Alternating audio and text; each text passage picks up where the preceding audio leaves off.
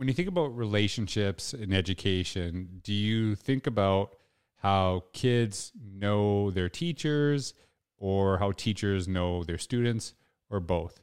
Because I think when we talk about relationships, the importance is that we focus on the reciprocation, that we actually know each other, that we make these connections. And what I find is that when you build those connections, when people know, stories about you, they see the connections they have, things get done a lot quicker. And I was really reminded of this when I was talking to Matt Woods. He is a phenomenal educator, doing incredible things, doing so many things, and doing them very well.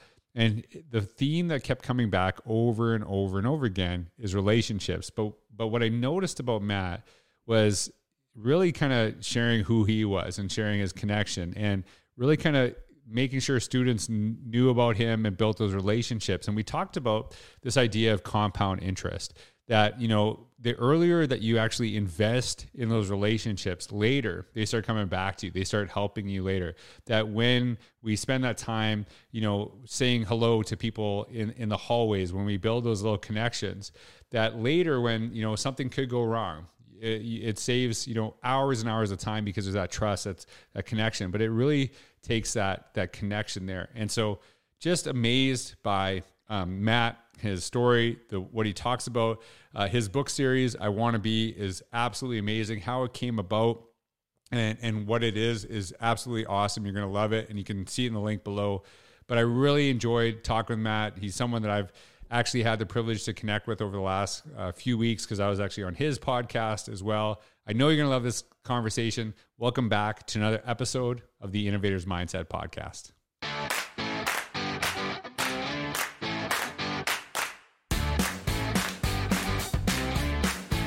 Hey everyone, it's George Croce, another episode of the Innovator's Mindset Podcast. And I am really excited to actually have Matt Woods from Virginia here, very accomplished educator.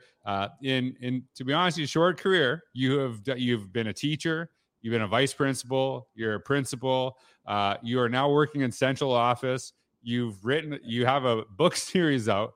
I don't know where you're getting the time to do all this stuff. I'm a little jealous. You obviously you might as well give a time management course because you're obviously doing some amazing things here in a short amount of time. When I was 32 years old, I wasn't doing anything. I was eating chips.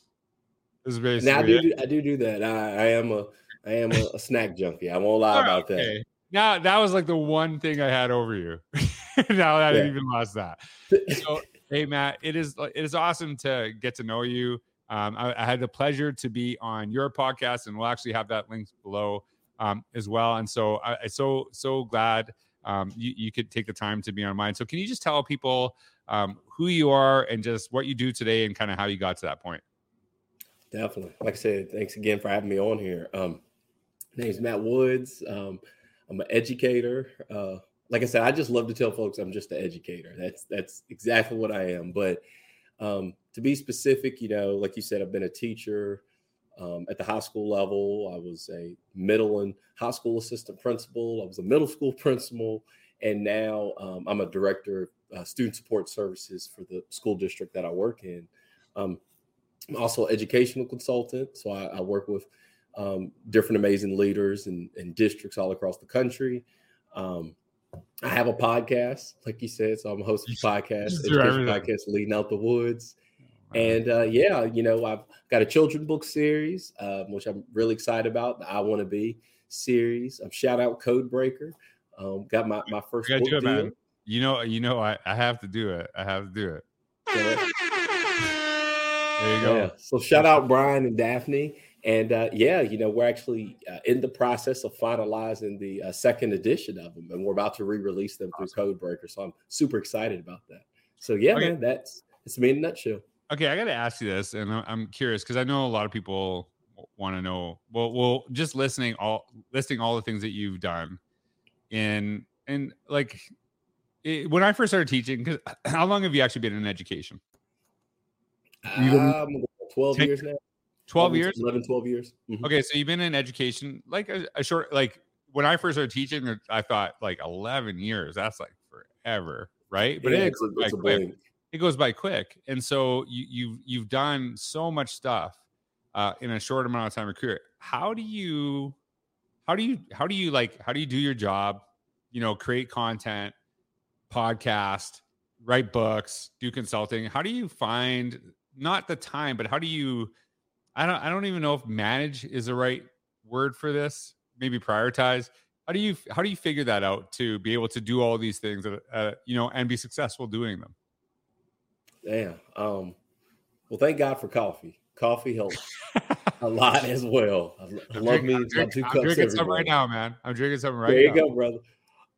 But no, I think when you're passionate about something, it doesn't feel like work. It just feels like an extension of what you're already doing. And I've noticed now, as I've gotten older, the time, like you said, when you're younger, like, oh, I'm just gonna hang out, I'm gonna stay up playing video games, or or watching my Lakers, because I'm a diehard Lakers fan. A lot of folks know There we go. Oh Lakers no. play. Oh no, we're gonna have I had to throw it out there. We're getting into Lakers now. We're getting into the Lakers soon. Coming to the podcast. Yeah. But it's then thinking about your time, and then like, okay, I can sit here and watch an hour and a half of that game, or I can watch it for about 20 minutes and then spend that other hour and 10 minutes working on my podcast. Yeah. When my son goes to sleep, I could stay up and watch like a movie on Netflix. Yeah. Or I can work on a new script for a next book. I mean, it's, like for me, it's when you start thinking about how you're using your time and prioritizing it, and then all of a sudden it doesn't really feel like you're doing so much, because using the same amount of time, it's just, instead of me doing something else, I'm just, now putting my attention on other things. Yeah. And it's not in like, you didn't say like, while my son is awake, I go to, like, you're obviously spending time, with your family. And exactly. When I was, when you're talking about this, so I do a lot of speaking, traveling, consulting. And I remember I was actually on a plane, and I'm like writing a blog post. I'm getting through email. The plane is actually one of my favorite times. And it's because nobody can call me, and I can't take any calls. I can just zip through some stuff. Right. And there's a woman sitting beside me, and she was just kind of like looking, do you know when you feel like someone just wants to talk to you, but you don't look because you don't want to talk? Like, you just, I don't want to get into it. I don't, whatever you want to talk about, I'm not interested right now. Cause I gotta get right. And so she finally, like, I kind of like, I actually have I have giant, like, I have small headphones and I have giant headphones, and giant headphones are a symbol. Don't talk to me. Like, it's like my, like, hey, don't, like, I'm doing stuff right now. Right. Because it's, I don't know, it just makes it feel bigger. I don't know, whatever. So she comes over. So she finally gets my attention. I'm like, oh, hey, how are you? She's like, I was like you once, where I was just working, and that will catch up to you. Right. And I was like, hey, I appreciate that. I'm doing this stuff now, so when I get home, I can just be with my kids. So I don't have to worry about this then. Right. So like, I could watch movies right now, because there's like basically all of them. Right. And I have access to them, but it is prioritizing that so I could, and it's like trying to find those times where, you have that, and it is hard, but it is trying to think about that. But like, I could have easily watched those movies and then, kind of like half with my kids. And like, I wish I could say like, I am 100% totally, when I'm around my kids, I never check my phone. I'd be lying. Right. But I'm way better than what I used to be, because I find those times when, that maybe I don't even have access to my kids in that moment to do this. Right. And I really appreciate that, because it is finding it, like, when you have that purpose, it's like you watching like a Netflix show versus doing that. I find doing that work sometimes is just as enjoyable. Like, would you like agree? Like, you feel that? My wife is, I know she's listening to this, she's going to hate me for saying it, but that's kind of what I say all the time. Like, I find enjoyment in what I do. Like, I get inspired by talking to other amazing educators like yourself. I get inspired by doing the work. I tell people, I get a thrill just looking through data sometimes and thinking about like, oh, how Now could we have now done you're this pushing it. Now different? you're pushing it. I mean, seriously, like Yeah. that's just me. And and I make sure to tell folks, I understand that is the last thing a lot of folks would Right. want to do. But Right. I'm that person. And like I said, like you said, like that lady saying to you on the plane. Mm-hmm. I sometimes, a pet peeve of mine, I'll get mad when folks will say like, "Oh, you shouldn't be doing all this," Right. or you're just. And I'm like, "Hey, I'm happy. I think you Right. should try to find what makes you happy too, because I'm not messing with you. I'm over here, Right. doing my work or whatever." So yeah, man. Like I said, I love It's I'm gonna drop some truth right now. The reason some people say that is because they're not doing that, and it makes them feel bad. That's what it is. It's not, oh, you shouldn't be doing that because I'm just the happiest person ever. It's like, no, I'm gonna kind of drag you down a little bit. It is Yeah. that. And It's the crab mentality. yeah, and so like you see that sometimes, and that for me, like, I love. I'm notoriously bad for this. I do things I love, and then if I start to lose that love, then I move on to something else that I love, and I find that, and like I love writing. I'm not a big reader. I'm not, but I love writing, and so I find I create a lot of stuff. I love doing this podcast. I love meeting new people, and having this like what a great opportunity to sit down and talk to you. And like, I don't feel like, oh, this is such a waste of time. This is like, no, this is good for me. I love that people watch this, but I would do this if nobody did. Do you know what I mean? Like, Definitely. that's something I love having this time. I want to ask you this question. You said that you went from teacher to high school assistant principal, correct? To middle school principal. It was middle school assistant principal. Middle school assistant principal to middle school. Then I was a high school assistant principal. Okay. So tell about the transition from like high school to middle school. Like how was that? Yeah. So, and y'all, I promise for everybody listening, I'm not crazy. I love the transition from high school to middle school. And but I tell folks this, and this is what I think it's important when you talk about knowing your strengths, knowing what you feel you're good at, and what like you're kind of cautious about. And I used to tell my teachers, I feel like I was a better middle school administrator than what I would have been if I was a middle school teacher. Right. Because, and what I mean by that is I knew I wanted to teach high school. And then, now I teach a little, I should have said earlier, also do the adjunct professor on the side too. So I teach some college a little. So that's crazy. So yeah, so I love teaching the older students. But when it comes down to the management of like a building and knowing the structure and how the things, like, I guess, kind of should be set up to run a school, if that makes sense. Yeah. I preferred the middle school because to me, everything felt slower. Yeah. And I use like a sports analogy for a lot of my pre-service teachers. I said, think of elementary, middle, and high school, like your rec sports, your school sports, that college/professional. You're still playing the same game, but now everybody's just bigger, stronger, faster. And everything's moving a little quicker. Right. So I remember for me, when I got my first administrative role and it was a middle school assistant principal, I just felt almost like everything was moving slower to me, if that makes sense. Like the transitions were slower. The type of things that I saw felt a little smaller compared to what I was used to at a high school level, with 14, 15, 16-year-olds, et cetera. So yeah, man. And I remember I had that own self-reflection where I had to really kind of think like, this is strange. I knew I never wanted to be a middle school teacher because I didn't think I had the patience. But then I found myself loving middle school. Yep. So when I end up, my wife and I had transitioned at the time because I was going to the University of Georgia for grad school.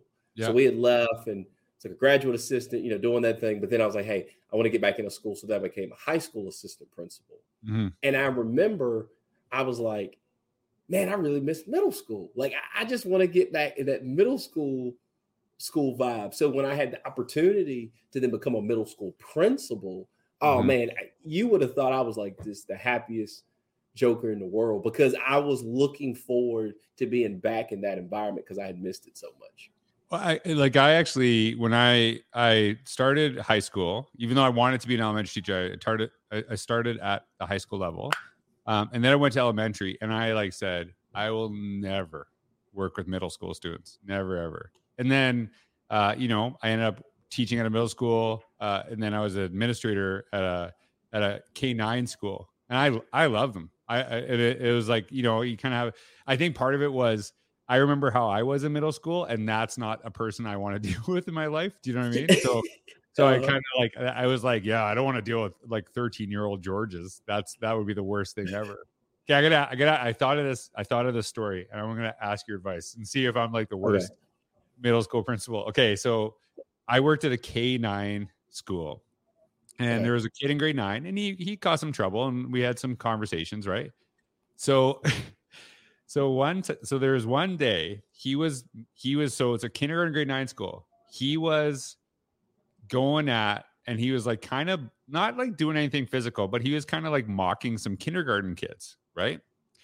The kindergarten kids teamed up and basically started like throwing rocks at him and like beat him up to the point where he couldn't see. And I'm like, and he came in so the kindergarten kids teamed together to beat up a grade 9 kid. Now, he wasn't like a horrible beating or anything like this. So he's like crying in my office, but he's also like, doesn't want to say what happened because he doesn't want to say I got it from some 5-year-olds.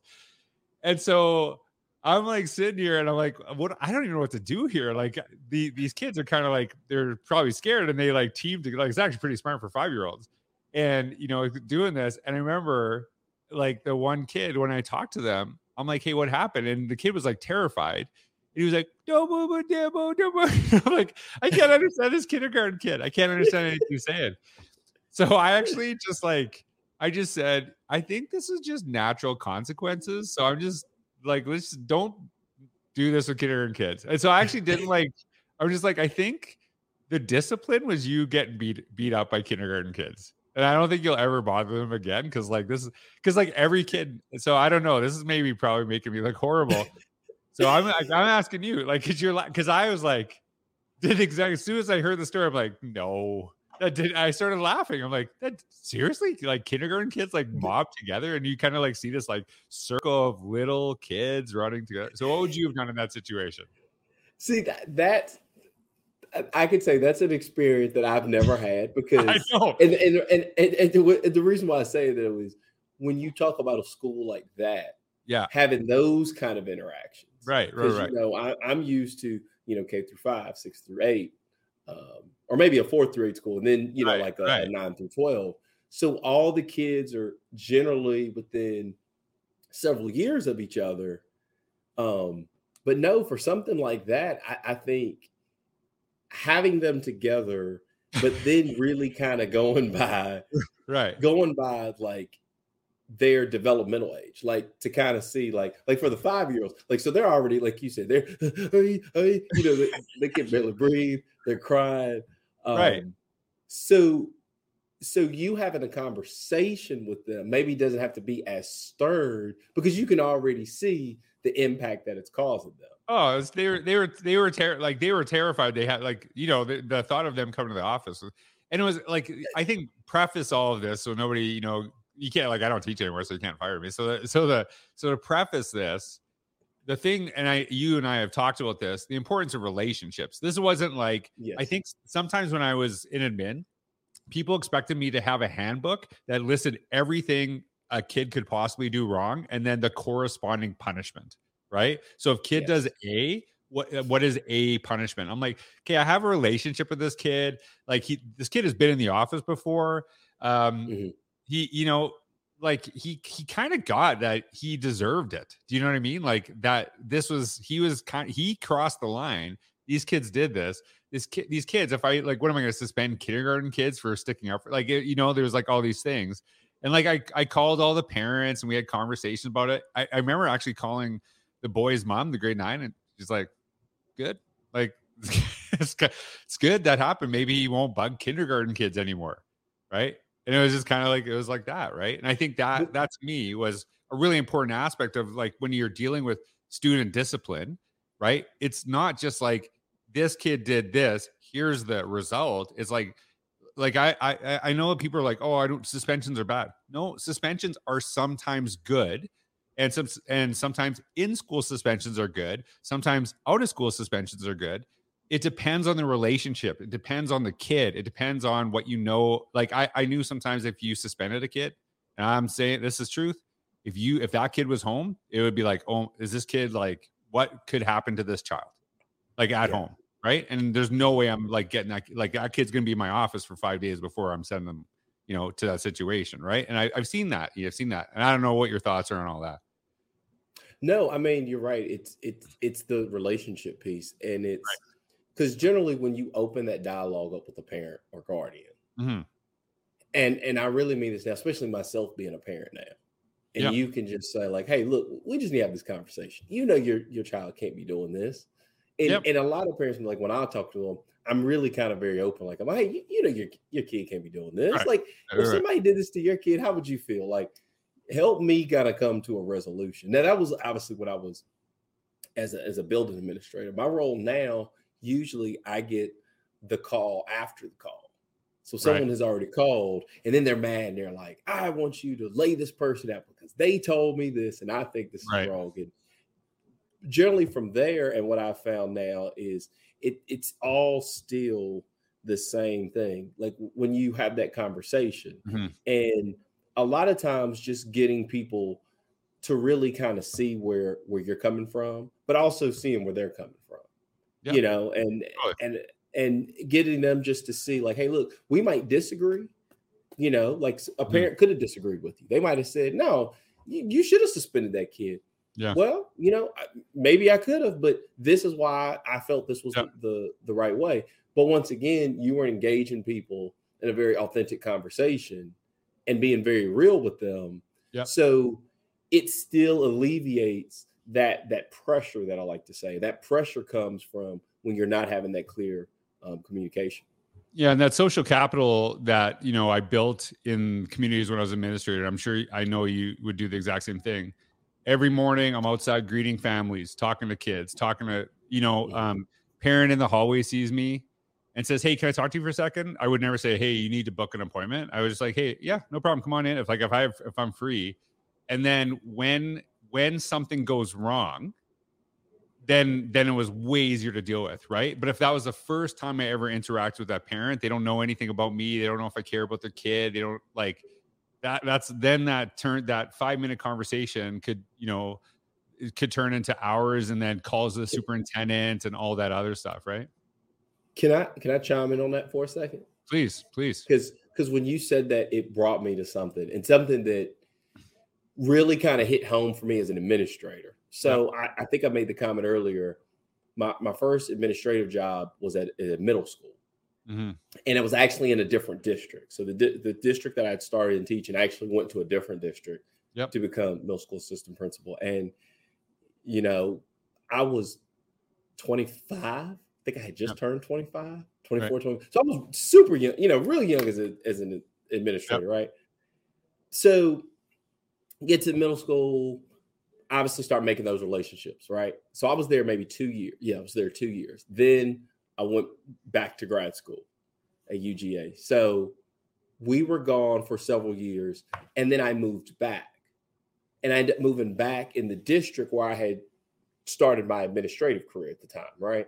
And I happened to then get a job at the high school up the street from the middle school where I used to be an assistant principal. Right. And those same little kids were now, half of them were like grown kids because some of them were looking me in the eye. And I'm about 6'3", 6'4", everybody. So some of those kids hit a huge growth spurt in those couple of years I was gone. But what was crazy was how those relationships then carried over Right. when I got back. Those same, oh, Mr. Wood, like they were, oh, you haven't changed. I mean, you look a little older. Your hairline, it start. What did one mom just say? Mr. Woods is starting to fade a little bit, honey. I'm like, yeah, age is catching up to me. The stress that these kids giving me, but all joking aside, I remember it was such a surreal feeling because thinking about how some nuggets that you put years ago and laying the foundation is playing dividends several years later. Because like I said, they hadn't seen me for what, 2, maybe 3 years, and Rock come in the door. Oh, Mr. Woods, hey, what's up? Oh, Mr. Woods, up. We know how you feel about this. My bad. I mean, it just felt good just to kind of validate the impact of building those relationships. It's like if you know anything about stocks, ETFs, things like that, the earlier you invest, the more it pays off the longer. It's like compound interest. Like when you said that, basically those years going on over and over and over again, that compound interest, accumulates very, very quickly. I do want to ask you about, and you told me a little bit about this, and I'd love you to share the story again. You have a series out, and it's a children's book series, correct? With Codebreaker. Yeah. Brian Aspinall, also Canadian, right? I should have the O Canada theme. Just so you know, I don't know if you know. I don't know if you know Justin Bieber is Canadian. Do you know? I got this little aside for the people. So there is a place in Canada called Tim Hortons, and it's like Dunkin's Donuts for Canada, and they have these like donut holes, but they're called Timbits. But now they have like Tim Biebs, and so they're like Justin Bieber. I'm telling you, they're going crazy. I'm telling you, Tim Biebs. Fun fact. Yeah. When I come to Canada, I'm gonna have to go scoop some up. It's like, yeah, I don't even know why I brought that up. But anyways, it's literally the only thing on social media the last 5 days. It's like these Timbit, whatever, donut holes from Justin Bieber. So I'm a little bit of a Bieber fan, but whatever. Anyway, so your children's series, I Want to Be. So tell us. I don't want you to just tell us tell us what the books are, but like I loved how you told how they actually came to fruition in the first place. Okay, so yeah, so the series, how it started was the main character is my son, Hilton, and what happened is, my wife and I, we had our son, and he's biracial. And, I think for a lot of us who are parents, the world starts really changing when you're a parent, and you start paying attention to things with a little bit more detail. And for me and my wife, what happened was we really started paying attention to the books that we put in front of them, the posters, the images, everything. And one thing that really kind of brought up some concern for me or some heartburn was I found it having to be a job to find things that I felt related to our family. Like, why did I have to put so much effort to look through books to find things that I feel like relate to him? Like that it shouldn't be like that, right? Mm-hmm. So what happened was my wife surprised me for one of my birthdays and bought me, I guess, one of those books where it's supposed to be like you and your child personalized. And I remember looking at the book and saying, well, man, that dude looks really good. He looks like a model. He don't look like me. Like, I don't see myself in this book. That was, I would tell y'all, that was my initial first reaction. And, from there, I mean, I liked it. And I said, hey, thank you. And she was like, oh, you don't like it? And I was like, no, I'm not saying that. And so obviously, y'all, for all my married folks on there, you know how that goes. So we kind of had a little conversation. And from there, it turned into, she was like, well, if you think you can do better, you should just write your own book. And I was like, well, sure, I'm going to do it right now. She was like, good. So I storm off to the kitchen. And literally from there, man, that's the idea really kind of took fruition. Then it kind of was like, hey, I think I kind of got something. So like I said, the theme is I Want to Be. And how each book starts is it's me sitting in my son's room.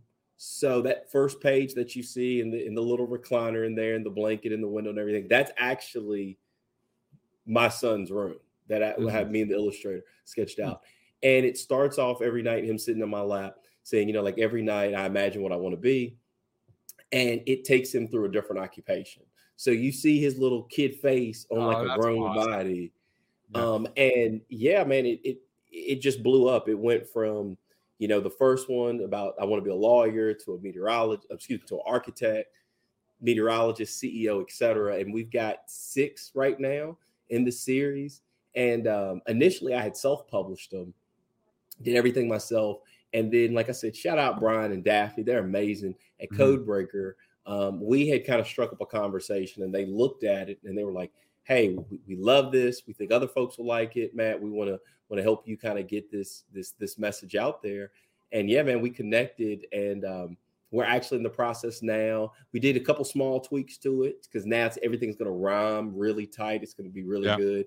And yeah, the second edition is getting ready to come out, man. And we're looking forward to it. And I think that, you know, when you think about like the school experience, thinking about, I didn't connect with a lot of the stuff that was we read in school, connected. And I think that matters tremendously, right? And I always use this example of The Great Gatsby. Like most people read The Great Gatsby in high school if you're anywhere near my age. And I always ask why. Like, why did we read The Great Gatsby, right? And actually, I always say, did we read it because it's in the curriculum? We must read The Great Gatsby, or the school already own 100 copies and the teacher just knew the book, right? And that was the connection. And so you're not necessarily seeing this. And like if you actually look at elementary or leveled reading, there is this pushback that kids will read at higher levels if they actually are interested in the content, see themselves represented in the space. And so they will read at higher levels, right? But if they don't have any connection to the characters or anything in the book, it actually stagnates their reading, right? And so that's actually, I love that I love that you did that, but I especially love that your wife challenged you and you're like, all right. I'll do it myself. I like that. That's pretty cool. Yeah. So like, yeah, man, it's exciting. Like I said, it's been an amazing experience. How folks have really gravitated to the book, books gravitated to the meaning of it. And yeah, I mean, you know, folks are just chomping at the bits for the re-release. So yeah. Well, hey, so hopefully do you know because this will be published in 2022. When is the re-release projected for? Do you know? Oh, yeah, 2022. Yeah. Supposed to be hopefully the end of this month, but if not, they're in January. Mm-hmm. Okay, so based on that, if you look in the description down below, you will actually see a link to Matt's books. So I would pick it up and check it out for your own family. And it's obviously for your school too, right? Like some kid, like we can read it to our school, right? Teachers. Check it out. Yeah. So that's awesome. All right. So I wrote this down because nobody, once I start talking about this, everyone turns out. You mentioned the Lakers. Why are you a Lakers fan? I got to ask this. What's the Lakers deal? So the Lakers, you know, first because nobody listens. This is all educators listen to this. Once I get in the basketball, everyone's gone. Yeah. So like first and foremost, rest in peace, Kobe Bryant.